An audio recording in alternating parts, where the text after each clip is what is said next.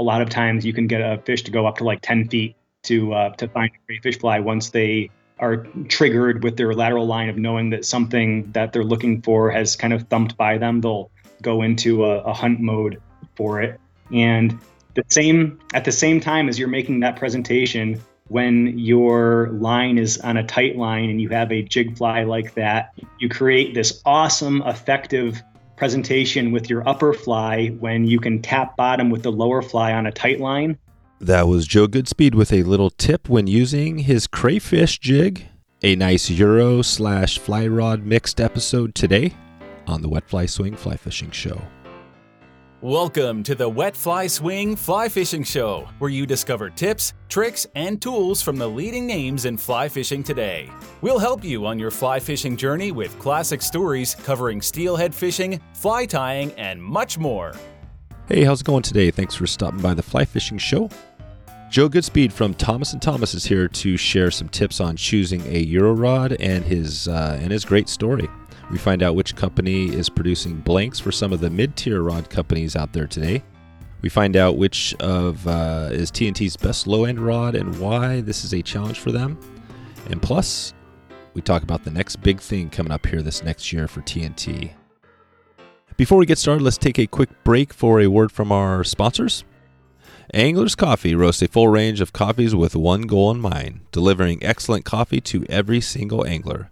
And I'm one of those anglers who's been loving Angler's Coffee, great tasting, robust, and good to go. They just released a new subscription program, and you can get 20% off this box and all products at anglerscoffee.com.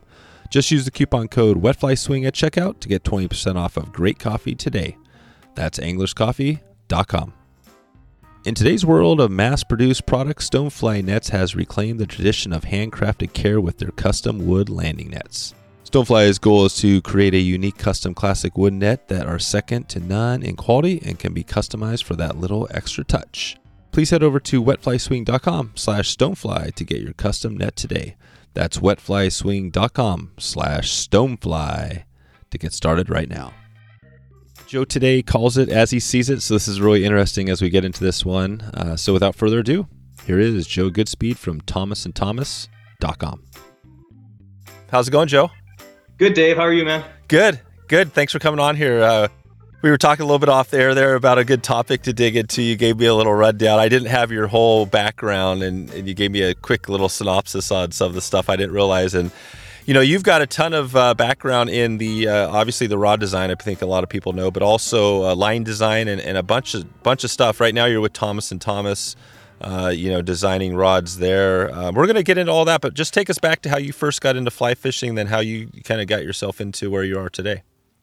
Well, fly fishing, I've been since I was a child. I was in that kind of river runs through it age group area where I was a kind of fascinated young child at that time with fly fishing, and had some people in my family, my grandfather who tied some flies, who facilitated it a little bit, but I was always kind of a kid who was running around in streams and in the water as a child, and around maybe 12 years old I really got into fly tying and fly fishing.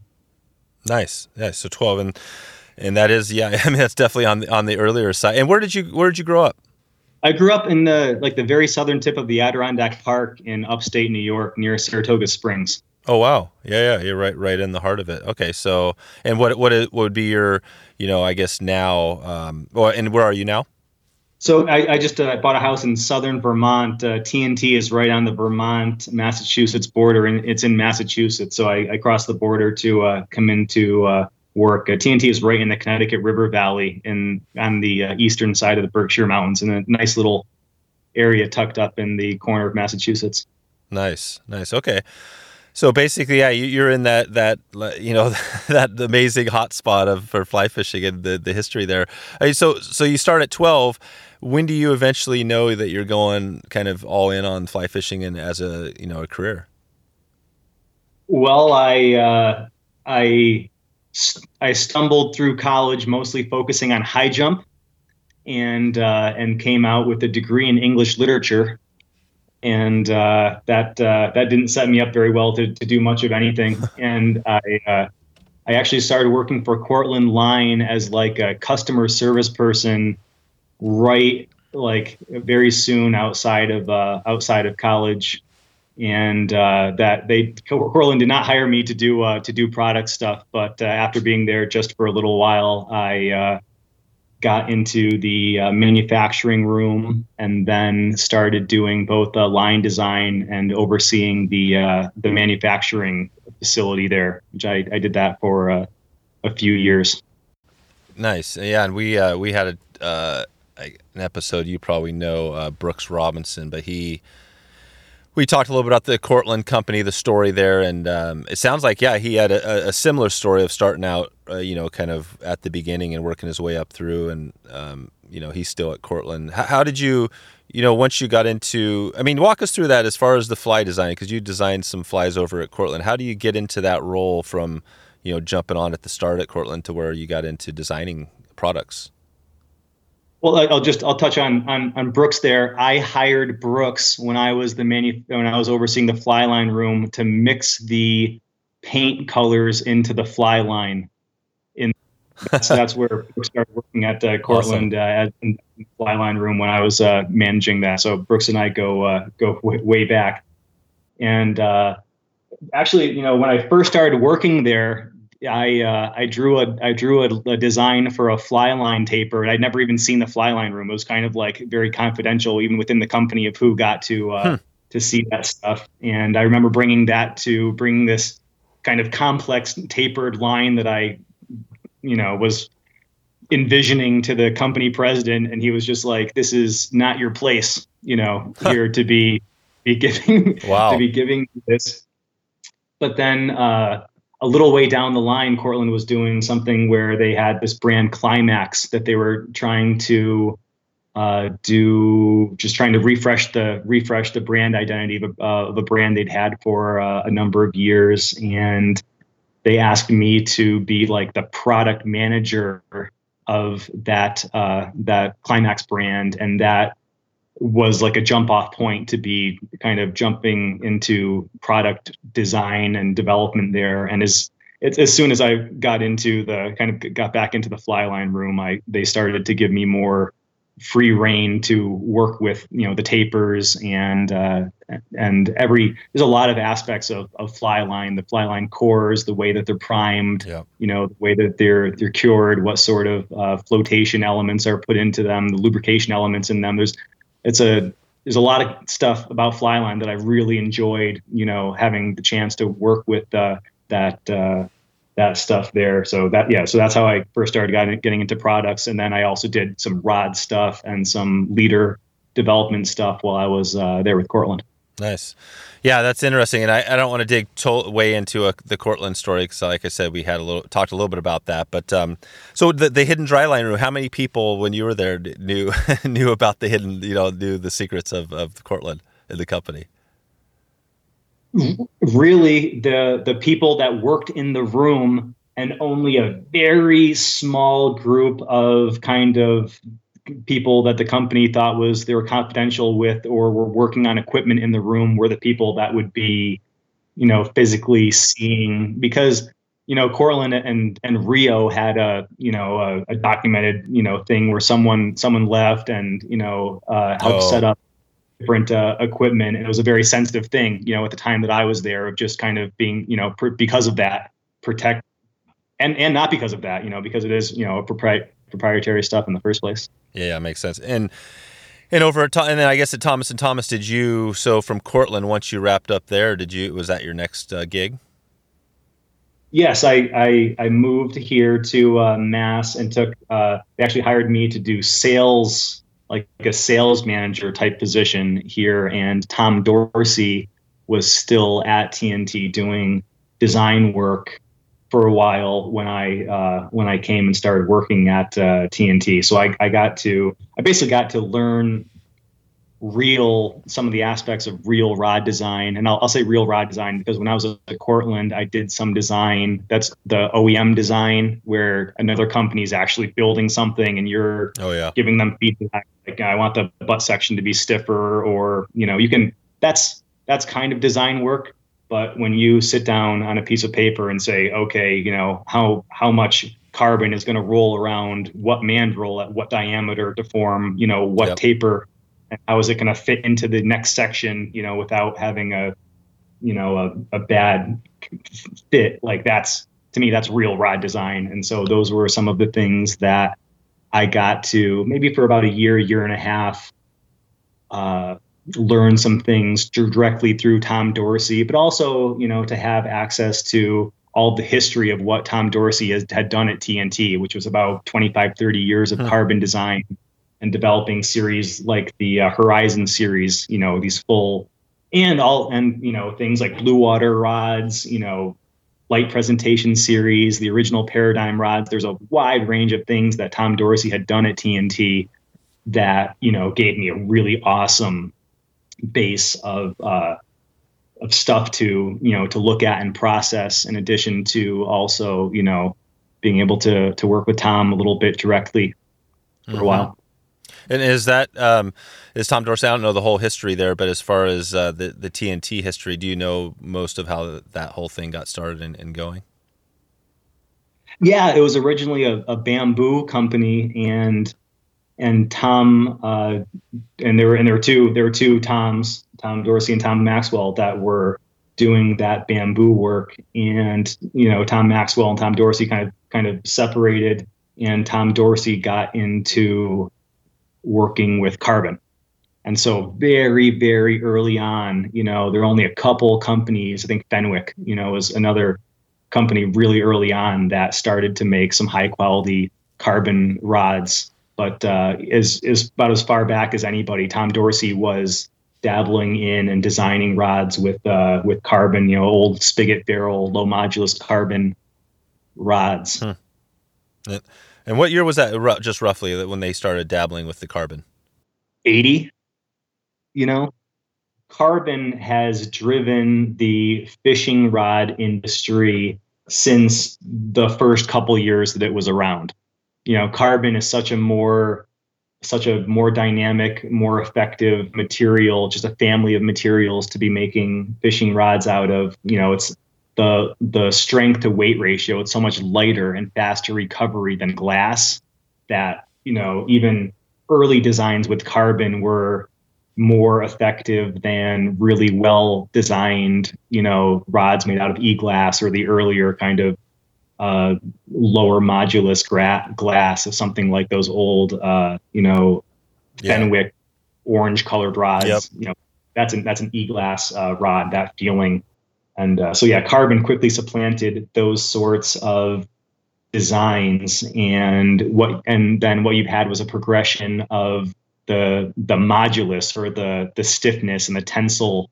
There's a few ways of describing the properties of carbon, but as the carbon gets to be more rigid, it recovers faster, has a better strength has a better stiffness to weight ratio, but it usually loses strength as it becomes more stiff. It becomes more brittle.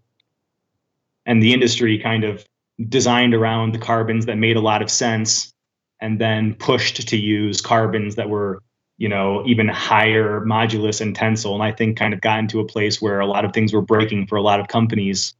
And now I would say in the past 6-8 years, a lot of the industry, I think, has taken a step back to try to design in a more of a smart way to use high performance fibers, but to design with them in a more durable, way to try to get a happy medium between performance and durability in the field. Yeah, I'm glad you mentioned that. That's kind of I think we've talked about that a little bit here, just on how rods got faster and faster and lighter, and some people kind of prefer, I guess maybe they're even going back to some of the slower action stuff. Do you guys, at Thomas & Thomas, have some of that stuff, or is most of yours faster action? TNT has a range of stuff that is all designed around casting with the line weight standard. And for me, because I've designed fly lines and I have an intimate knowledge of that line weight standard and how it kind of progresses across the range of lines, I've tried to bring that to the rod design, because the in the industry, the line weight standard is the only thing that's a real, sizing reference of what size something is. And it's become more and more skewed.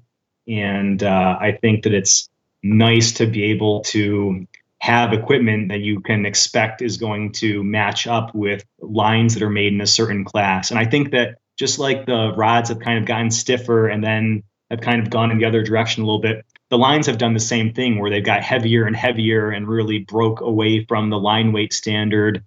And I can see the industry a little bit, pumping the brakes on that and things starting to drop back into a little bit closer to standard. Now everything is like half, 3/4 of a line weight heavy. That's really popular, but it's not just blowing away from what the line weight standard was. So as to get back on your question, as far as the deeper flexing rods, we released last year the Paradigm, which is a reuse of a name that TNT made a Paradigm rod in the past, a deep flexing lightweight 4-piece series of rods that is that. And we have a Lodic glass series that's like a high performance, really steep taper S-glass rods in a 3, 4, and 5 weight that are also, things that are a deep flexing, pleasant to cast in a way where you can, really bend the rod. Yeah, perfect. Well, I guess, and if you think about the graphite back in the 80s, the graphite rod, so you had, like you're saying, the Fenwick, you had those older rods, back then Fenwick was the rod company back in that time, but slowly it moved into these graphite rods. The difference between those and today's rods, is there any comparison? A lot of the stuff that became popular in the late 80s and through the 90s, the term IM6 was thrown around a lot. And IM6 was just a certain carbon manufacturer's trade name for their 30-ton or about 43 million modulus graphite. And, a lot of people make graphite in that range. And that's probably the most popular, the 30-ton or 43 million modulus. And the next couple stiffer classes, that's like kind of the sweet spot of what carbon fibers are most applicable for fishing rods. And so you have those fibers, and then you have reinforcement fibers that hold the unidirectional carbon fibers together. It could be a scrim, or it could be a different strategy, fibers laid against each other at different angles to reinforce the fibers. And then you have these fibers are always pre-impregnated with a resin. And there's a lot of potential for, higher performance or changing the properties of something with having a better glue that's bonding it together when it's forming. Yeah. So there's a few things out there. Also, I'd like to touch on quick here. I see a lot of companies talking about these nanoparticles. Oh yeah. Yep. And the one that I always kind of laugh when I see the companies promoting it now is graphene. Oh, graphene. I don't know anything about it, but yeah, from the outsider, it just sounds kind of funny and weird. I guess some of this is a marketing thing, but you're saying, but some of this is there some kind of some BS meter stuff going on here? Well, here's the deal with graphene. Graphene is a nanoparticle. It's a tiny little, like atomic particle size platelet. It's like a kind of like a tubular structure. But the problem within the industry of making effective use of these nanoparticles is a matter of separating them and suspending them within a resin at a industrial size batch of material, because you have stuff like any of these nanoparticles, they have a strong desire to clump together when you put them in a suspended liquid, because they're all like a dry particle in the first place. And in a test lab, when you can use a blood centrifuge to spin these things around super fast, you can suspend those nanoparticles in a liquid, and you can spread them out on a material in a pre-preg in such a way that you get these unbelievable properties in the test lab in these small batches. But the problem is, in order to have enough material to be doing things like making industrial batches of fly rods, it's a much more kind of coarse type of operation. than what you would do, with a blood centrifuge Yep. to take a pint of resin and suspend these graphene nanoparticles in there. So, but you can buy the graphene particles and you can throw them into your resin in your rod. And even if you aren't able to separate them and achieve the properties, you can make a legit claim that you've got graphene in your rod. And you can also make a legit claim of showing the properties of graphene in a laboratory and say, I've got this material that's twice as strong in my rod. And so, it's in a way, no one's lying when they're doing that. Yeah. But, unless, as long as your rod doesn't break, you don't know if it's stronger because it's just constructed, out of things that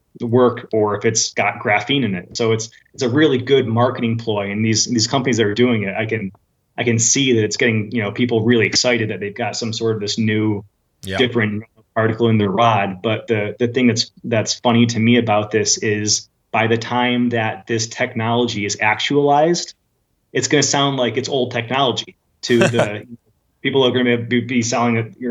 They've been selling me graphene rods for 10 years. By the time the graphene is actually doing something to improve your rod. That's crazy. Yeah. And obviously to me and others that are, kind of don't know all the insider information, we have no idea, right? We just are like, oh yeah, that sounds great. And they go with it. I mean, what advice would you give somebody? I mean, there's so many rods out there. You guys have a ton of great rods. I mean, there's other companies that have great rods, and there's probably a lot of companies that are, like you're saying, maybe aren't the greatest rod. I mean, how do you know? You can pick up a rod and cast it, but what would be your recommendation? If somebody wants to grab a new rod, how do they know who to start with, and how do they pick out that BS meter stuff?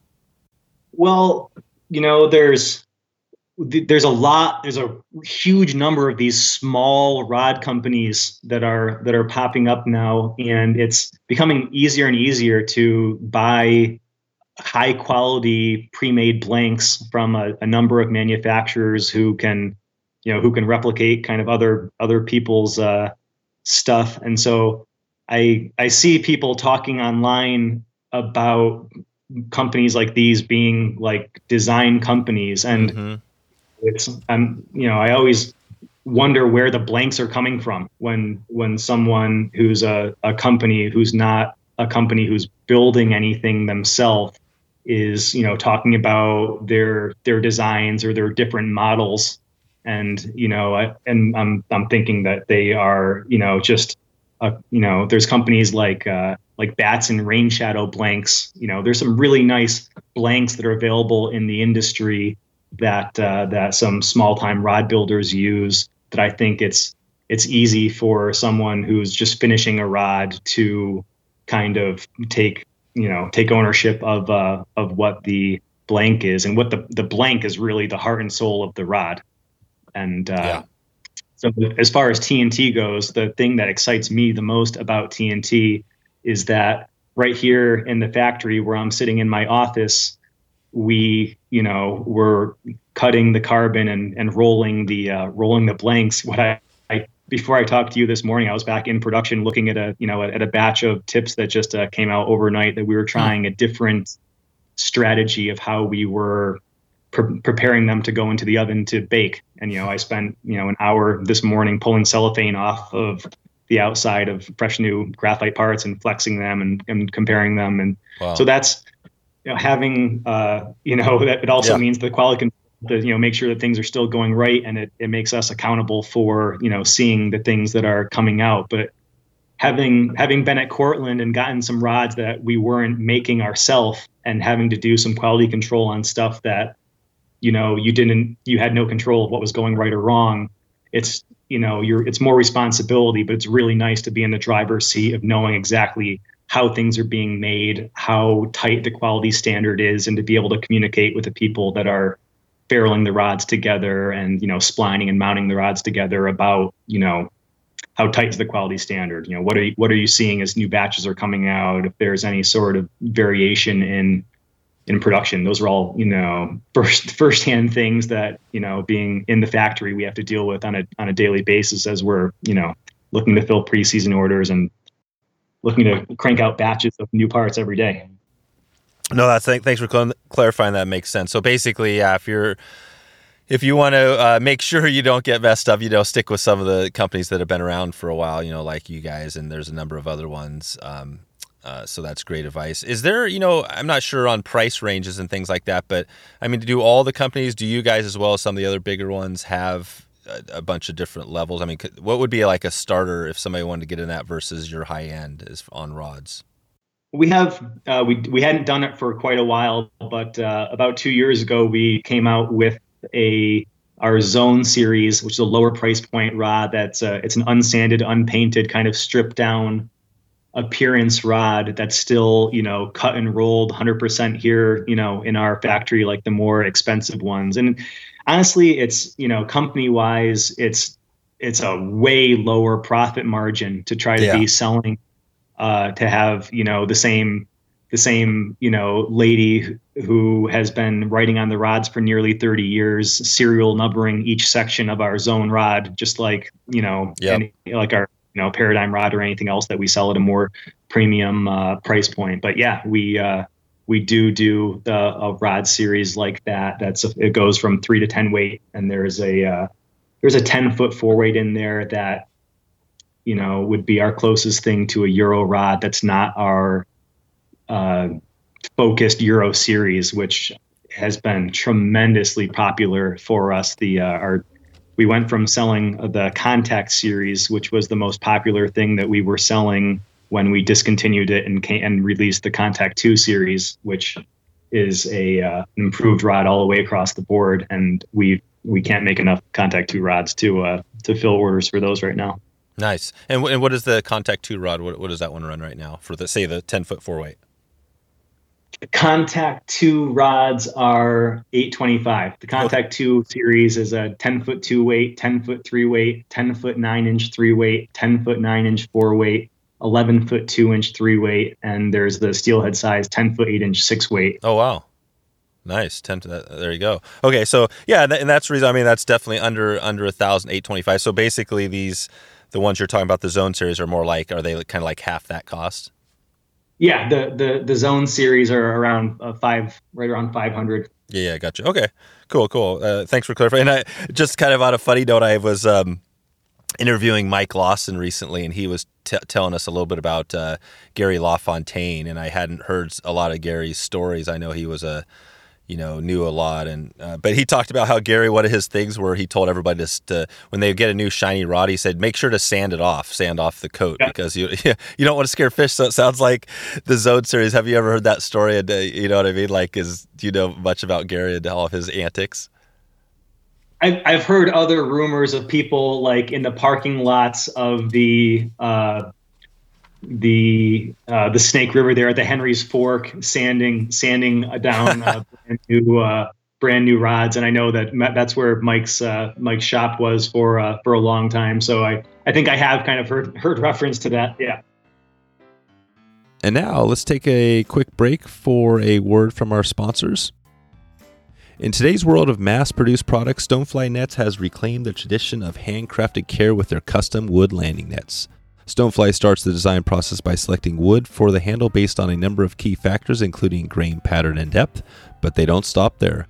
This piece of art is accentuated by strips of hardwood that complement and accentuate the handcrafted handle. To be honest, I have never been a huge net guy, mainly because I didn't feel like my old collapsible net was easiest to use and was not easy on the eye, if you know what I mean. The Stonefly net not only looks beautiful, but has high-quality netting that is easy on the fish and will last for years to come. Stonefly's goal is to create a unique custom classic wood net that's second to none and can be customized for a little extra touch. For Ethan, the founder of Stonefly Nets, fly fishing has always had a traditional feel, going back to fishing the 3-weight bamboo rod with his great-grandmother. When Ethan designs a custom net, it's his hope that others will create amazing, lasting memories for years to come. Please head over to wetflyswing.com/stonefly to get your custom net now. That's wetflyswing.com/stonefly, STONEFLY, to get started right now. What's worse than a day with no bites? A day without coffee, or even worse, a day with bad coffee. Thankfully, that isn't the case for us. With more than 40 years of experience in coffee, the Anglers Coffee team roasts a full range of coffees with one goal in mind, delivering excellent coffee to every single angler. That's why they've released a brand new coffee subscription program made just for you. Just visit anglerscoffee.com, provide your coffee preferences, your mailing address, and how much coffee you drink in a week, and they'll take care of the rest. There's no obligations or hidden fees, just great coffee delivered to your front door. And I've been using and loving Anglers Coffee, and I am a coffee fanatic and have tasted bad coffee for sure. Anglers Coffee is definitely great coffee. I've been enjoying it. It's as good, to be honest with you, it's as good as I've had that I can remember, and that's pretty awesome saying since I drink a lot of coffee. So join me in supporting a great company who supports great coffee, fly fishing, and conservation. As part of Anglers Conservation Alliance, Anglers Coffee donates a portion of every sale to help conserve and protect our wild natural habitats and fish species. Right now, they're raising money for Soul River, which brings veterans and inner city youth out into the river to teach conservation, fishing skills, and more. Right now, you can get 20% off your first subscription box or gift box. Simply use the code WETFLYSWING at checkout. Just visit anglerscoffee.com and get 20% off your first subscription or gift box using WetFlySwing at checkout. That's anglerscoffee.com. Okay, now let's get back to the show. Well, let's dig in. We've kind of done a little bit of a background, and obviously you're talking to somebody that doesn't know a lot of the insight. So I appreciate hearing a little bit of that. We've talked about rods, but it's obvious, listening to the way you talk, that you've got a lot of this insider information. I mean, is there anything, before we get into maybe a specific on the Euro side, anything else somebody should know about choosing a rod, picking a rod, kind of the company? Do you just recommend find somebody like Thomas & Thomas that's obviously got the history, and just find a rod that meets your price needs? I would recommend it. Anybody who has the chance to find the closest fly shop that keeps a generous stock of different equipment in-house, and to put your hands on as much of the type of equipment that you're interested in, buying, or that you could potentially compare, because there's such a difference in the body mechanics and in the preferences, of how people use a fly rod, that, certain action rods are just really better or worse for different people. And, it's even better if you can, cast rods with lines and the types of flies that you might expect to do in the field, because I think it's very easy for someone to read some copy about a product and, to fall in love with it on paper. And there's a lot of people that I see choose a rod that's not right for them, or not right for their situation, and then, try to figure out how to make it work for them on the back end. And that's not the best way to do it. If you're able to interact with the product on the front end, even if you can find rods that you're like, okay, this one worked better for me, and how does rod X for you, TNT, compare to this, Echo rod that that matched up well with my casting stroke? Even if you can have that conversation, you can get in touch with company technical people like me. And at TNT, I field a lot of calls from people who are like, I'm trying to just make sure I choose the right rod. And oftentimes I can ask a few questions, and if they have other rod actions or experiences with different rods or different line matches with those rods, it goes a long way for me being able to, interpret, what type of stroke they have, and how, they might be able to match up with something that will work better for them. That's great advice. Yeah. So go into your local fly shop, test out a bunch of rods, and then, and once you find a company you feel like you're good with, then contact them if you need further technical assistance, which is great. I mean, when you're out there, maybe just talk about that briefly. So if you're casting, I mean, I know you're probably going to have a shop owner that's going to be coaching a little bit, but when you're casting the rod, how do you know, is there a certain feel? Is it kind of like, I guess I go back to the drift boat we're doing a little drift boat series as well, and I was talking to Koffler, and I asked him, how do you know when your drift boat, everything's set up right? And he says, you'll just know it. It'll just feel right. Is that the same thing with the fly rod? Is that the same analogy would work? Yeah, I would say that when things work well for someone, usually like, right from the start, you have a kind of more pleasant feeling experience working with the equipment.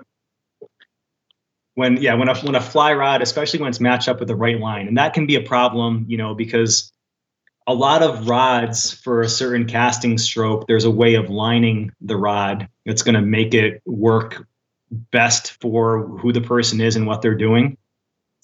And having someone from a fly shop who's there making sure that when someone's testing something, they're doing it with a realistic line match, that's, realistic for the rod and for what the angler expects to do. That goes a long way. So from the fly line side of the industry, you can approach things like, okay, we can address whatever rod issue you're having with a line that's going to make it work better for you. But if you're buying a premium rod, it's much better to, figure out an action of a rod that works well for you, and then be able to, also choose a line that's going to match up with what you're trying to do, because they both go hand in hand, and you have a much better experience if both of them are in harmony with, your body mechanics and how deep you like a rod to flex and how long you're expecting your cast to be with the way you're going to fish. When that's all, in harmony, it feels right. Yeah. Okay. And that again, and now that's a whole nother thing back to the lines, right? Which line company do you go with? And yeah, it starts to get, because like you were saying, there's a lot of online stuff going on, sales, but for the most part, I think if you stick with your local fly shop, they can walk you through it. I did want to touch, on the Euro rod. I was talking to somebody who is a lot more familiar with the Contact and the Contact 2 series. And one of the questions he had with it, he loves the rods, by the way, and Zach was his name. And he was saying that, like there's a difference between like if you're fishing one little tiny Euro nymph versus two and versus a 3-weight, or, when you design those rods, were you thinking specifically about not only what line you're using, but, how much weight is on there? And do you have any recommendations for somebody who's picking a Euro rod, and maybe just talk a little generally about Contact 2 and then about that question? Those Contact rods, every single one is designed to excel in a certain type of situation that I think is a common situation. But there's also the 10.93, the 10-foot 9-inch 3-weight is the rod that's right in the middle of kind of the different things that you might do. And that one is by far our most popular model. There's a lot of guys lately who have bought a specific nymph rod, especially a longer one, over the past few years, and overhead casting to the point that they're not ready to fully just commit to having like a mono rig that they're banging around all day. And so in the past couple years, a really nice 10-foot rod in 3-weight or 2-weight has become a popular thing for some of the best Euro anglers who are good with a longer rod, but are doing more dry dropper and want to be able to maybe carry a pair of spools and bounce back and forth between traditional, casting where the line is loading the rod and using real long, leaders where you might have just, tapered mono going through your rod as you're out fishing there. So that's a trend that I've seen lately, is a really nice 10-foot rod that can cross over and do both types of techniques has become an important part of a lot of the guys' quiver, getting into just that like 11-foot 3-weight or a rod that's, very Euro focused, but isn't going to be able to throw an overhead line worth, very effectively. Going back to that, did you say the rod you mentioned the 10-foot, but was there also the 10-foot 9-inch? Was that the first one you noted? The most popular model there is the 10-foot 9-inch 3-weight, and in the original Contact rods, that most popular model was the 10-foot 8-inch 3-weight, and then the Contact 2 is that replacement model is 1 inch longer, which allows us to keep all the parts here separate in production amongst other things, since that was such a popular model for us, the original ones. Oh, right. Okay. And why did you guys went from the Contact to the Contact 2, and what's the big change there? What do we, what's the difference between the two, other than what you've mentioned? When we came out with the Contact rod, TNT had previously done a nymph specific rod, the ATS, that we didn't sell any of. And having the nymph rod experience that I had at Cortland, I said, we can make a much nicer rod for this. But this was still going back about 5 years at a time where it was taking off in the industry, but TNT wasn't selling all that many rods at that time. And it didn't seem, with the type of company TNT was, that was going to be a big seller for TNT in a specialty nymph rod. And so the first set of them, I designed them in about 2 months, the original contact rods.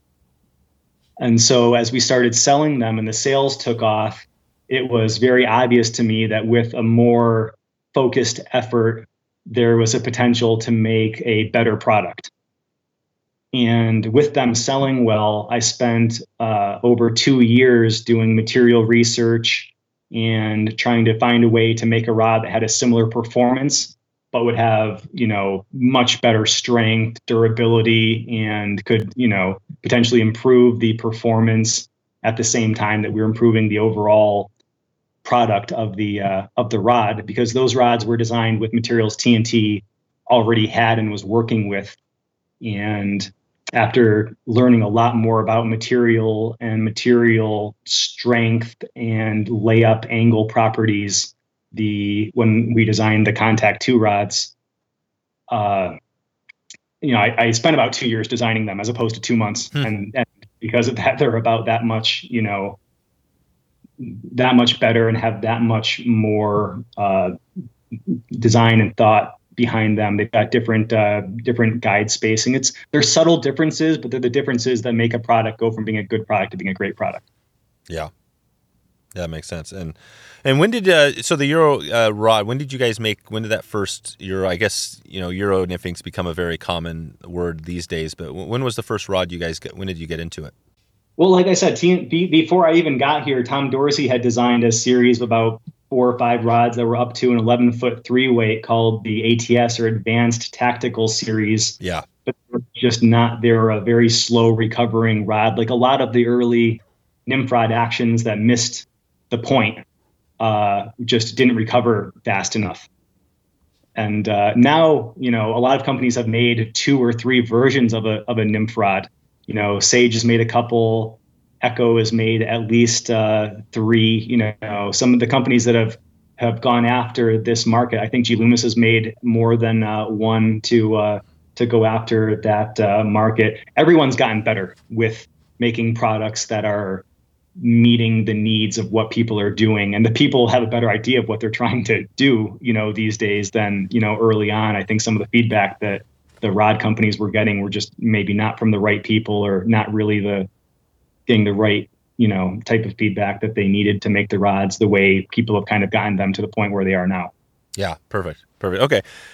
So let's take that. You mentioned the 9-foot, 9-inch 3-weight, the Contact 2. If somebody has that rod or is getting that rod, what would be the line? I mean, there's probably a few different ones you'd pair up with that, but is there a line you would recommend that fits well with that for, if you're going out for Euro? One of the things that I made sure that was different about the Contact 2 rods compared to the Contact 1 rods is they all cast really nice with a true to line weight line. And so that 10-foot 9-inch 3-weight, you can put a standard weight 3-weight line like a Scientific Angler Mastery Trout or Rio Gold, or Cortland has some lines that are true to line weight, and all of those lines are going to be within the range of what that rod will cast well without having the kind of wonky. A lot of rods will cast a real poor overhead line with the line weight that they're intended to be. And it's a difficult thing to make a Euro rod that will cast a smooth loop shape and still Euro effectively and have, good back where you want to set the hook. There's a lot of things that balance out there. And, because I spent so much time on the Contact 2 rods compared to the Contact 1 rods, that was one of the performance attributes that I was able to improve and dial in on the new ones. Nice. And how do you know? So you've got the Contact 2. When did that come out? Is that fairly recently? We released those in July of 2020 is when there were hundreds of them on pre-order before anyone saw the first one. But when we started to ship was the start of July. That's cool. We're going to start to think about wrapping this up here, Joe, pretty quick. But I just want to touch on a couple things. So on the Contact 2, I mean, obviously it sounds like you've created a much, even a better rod. How do you know, like the Contact 3, for example, I mean, how do you know when that next rod is ready to go, that next series? Because, occasionally you hear that, like there's a new thing coming out and, when does the Contact 2 get old?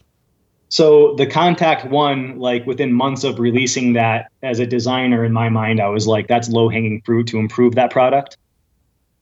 The Contact 2, we spent so much effort on making it really nice. There's just about nothing that I would change within that range. The durability has been better than I could have even hoped for long, thin rods like this. So I expect the Contact 2 to be an industry standard within that, premium nymph rod segment for at least 3-4 years.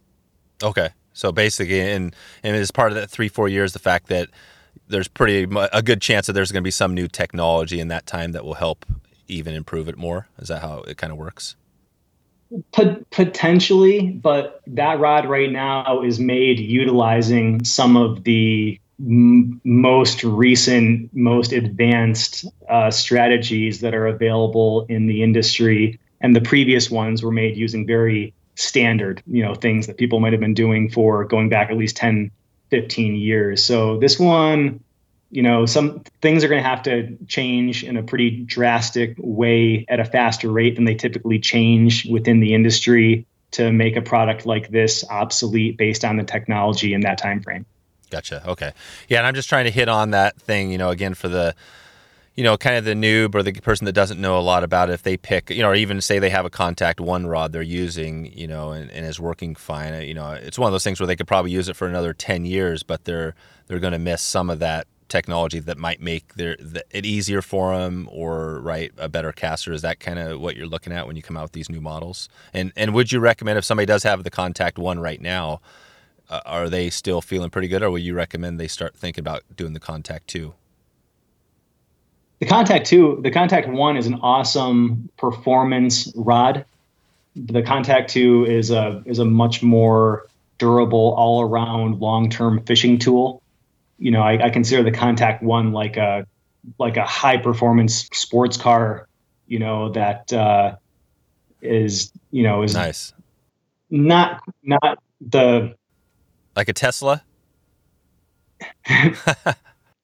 Some of those things, you have to sacrifice some of what you can do, if you've got like a lowered, super fast sports car. And I see the Contact 2 like being a high performance vehicle that's also, lifted up and can go over, heavy terrain. Nice. And we're going to do a quick little, just kind of a few rapid questions here to get out of here. And I know we didn't cover everything of your career. We kind of touched on a few things, but when you look back on everything you've done, lines and rods, I mean, is there one project you're most proud of over the years? There's a couple things I've done here that I'm pretty proud of. I think the Contact 2 is the most comprehensive, product lineup that I've done, as far as being compared to what other people are doing, as being as good as it could be. But the stuff that I'm working on now that I have the amount of design experience under my belt that has resulted in things like the Contact 2, we're just finishing up a new saltwater rod that I've been working on for quite a while, and they are, the final rods are going into production. And what's on my desk right now, like literally in front of me, is a new high-performance freshwater rod lineup that uses the similar technology to what the Contact 2 rods are made from. Nice. And I'm pretty confident that, that the Contact 2, this new saltwater rod, and this new freshwater rod that will be behind it are all going to reflect that level of product quality and design. Perfect. And what about, you're obviously, now you have a ton of experience. You would be a great person to connect with, or like a mentor. I mean, when you look back at your experience, is there one person that really sticks out that helped you kind of as a mentor in all this whole process?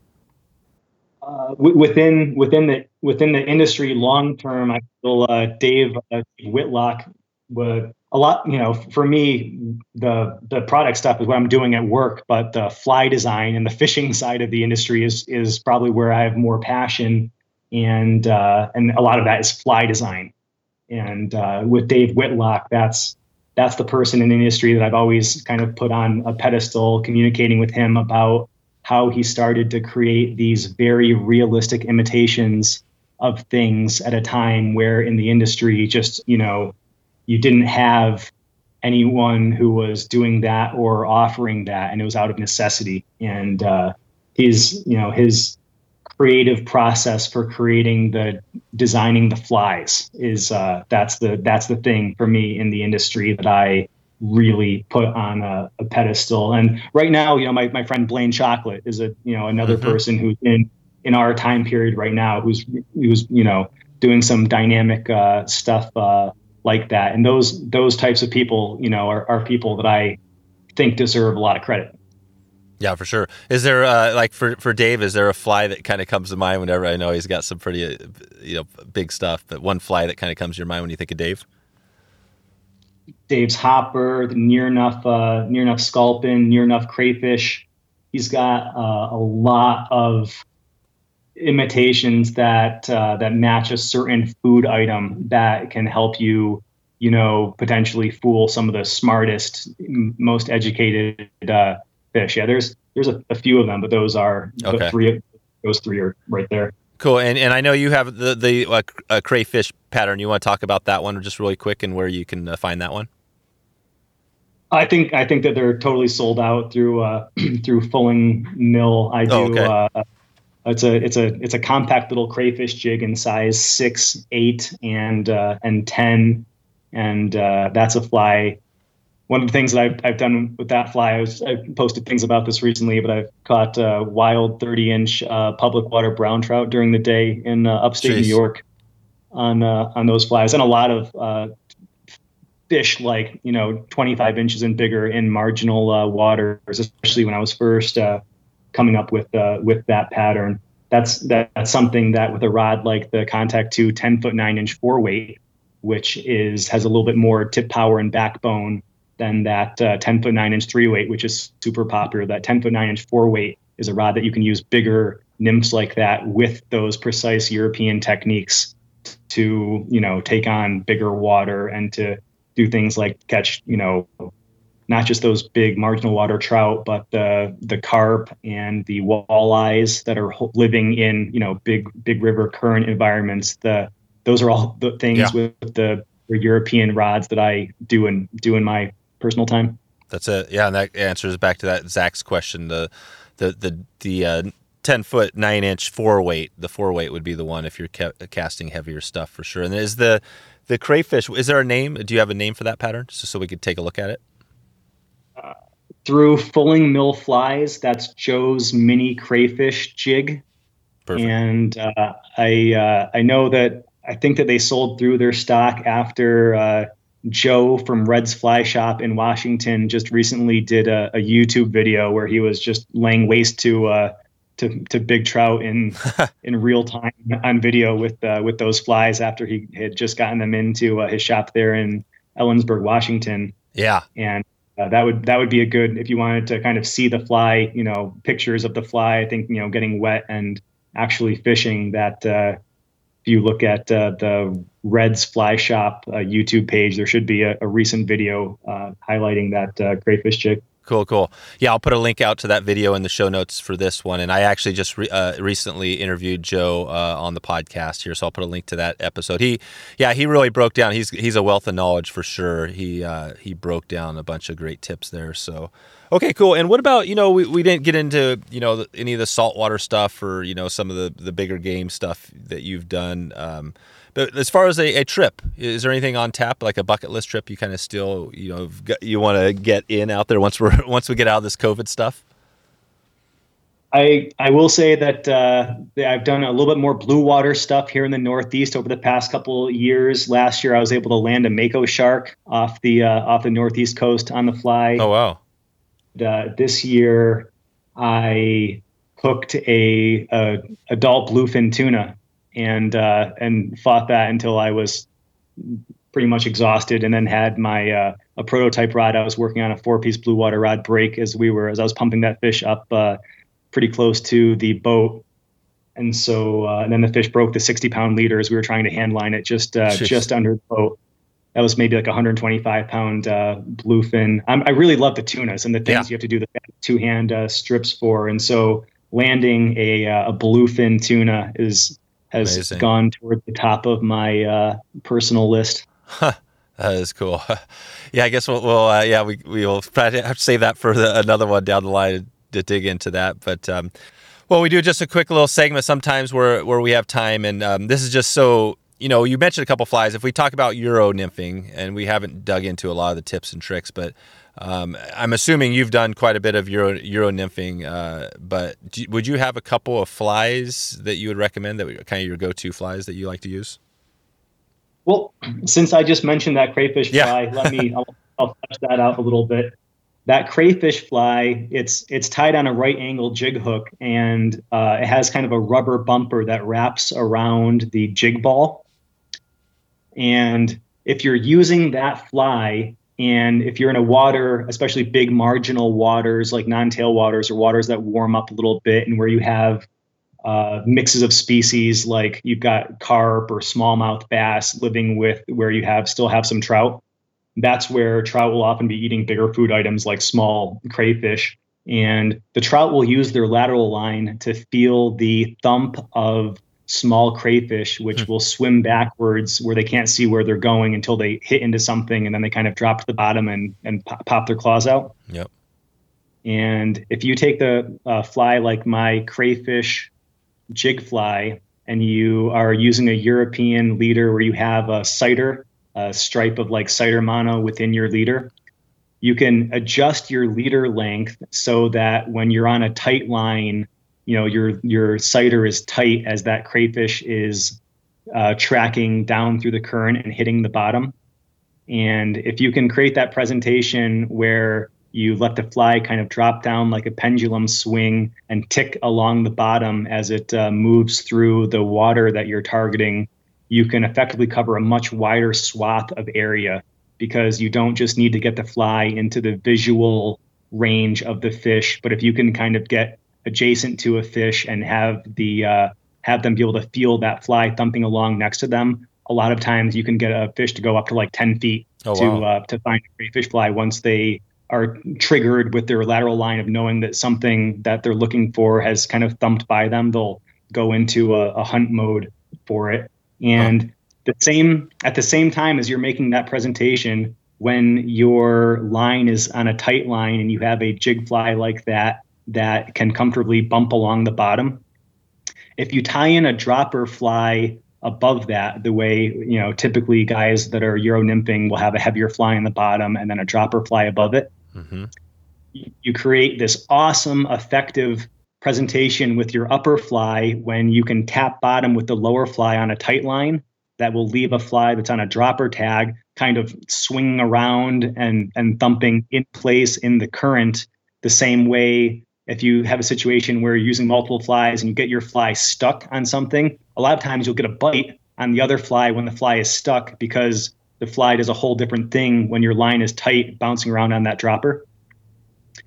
So you can use some sort of swimming nymphs like a caddis pupa that the fish expect to see moving around in the water, and put that on a dropper tag, maybe 15, 18 inches above a crayfish fly. And you can get better performance catching fish on that caddis pupa than if you were just fishing it straight through, at the same time that you've got a great chance of running into a really big fish on the, fishing that crayfish fly in big water.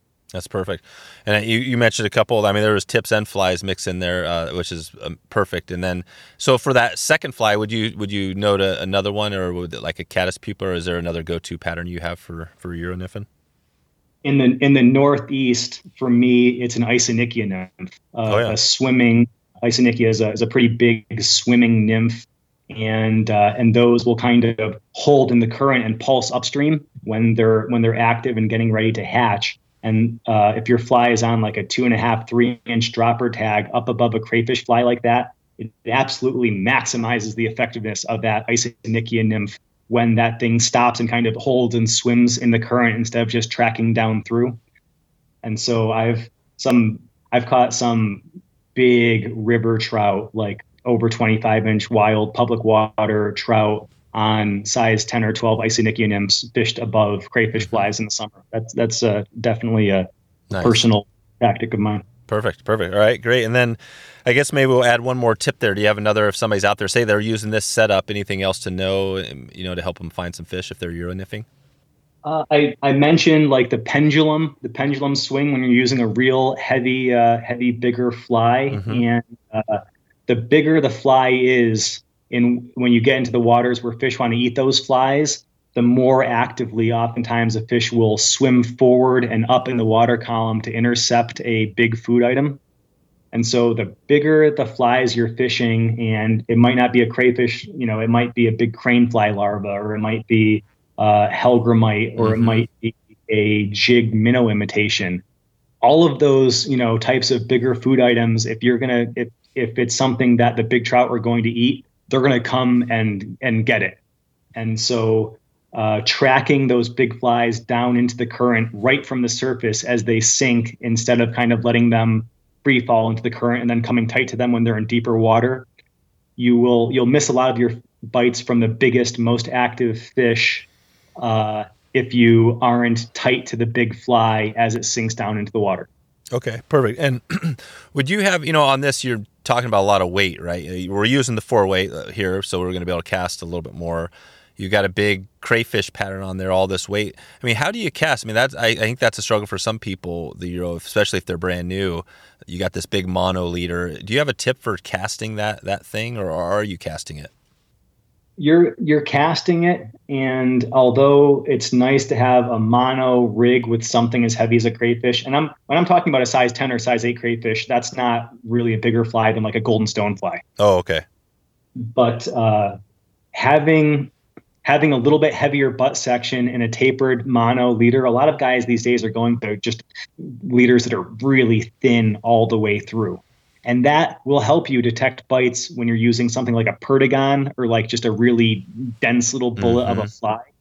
But when a big trout eats a inch-long crayfish, they're going to thump the fly in a way that, your strike detection isn't going to be an issue for you.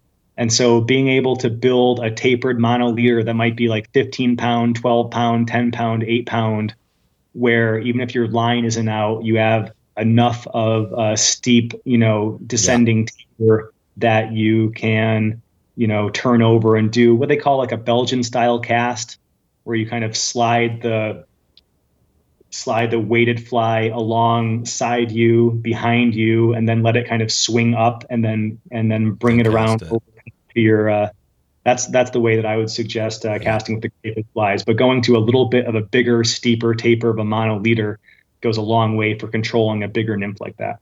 Nice. And that's another good tip. Yeah, I think that's the struggle, is that if you don't have that heavy enough butt end on your mono, that it's going to there's no way. I think that's what I was doing last time I was out. I was having some struggles there. Okay. And then what about a resource? Do you have like a resource or two that, if somebody wanted to dig into, they got your setup, they've got your Contact 2 rod, they got this whole setup, to learn how to do it. Where would you point somebody? The number one place that I would point people is to the website that Devin Olson. Yeah. It's Tactical Fly Fisher. Yep. Devin Olson from the Team USA Fly Anglers, but he is just a wealth of information as far as what products are available, what where the rigging trends are going. And, also he has a store there where you can access things like bright colored wax to rub on your cider and, all the fanciest new hook jig shapes. He does a great job with his blog about talking about the actual fishing. And, that's definitely a resource if people are into the Euro nymphing and they haven't already seen Devin Olson's stuff. That's definitely one to check out. Perfect. Yeah, Devin. And we had him on a while back. And there's also, Lance Egan and I think Gilbert Rowley. There's a few people that are kind of working. I think they're all working together on that stuff. So that's cool. Okay.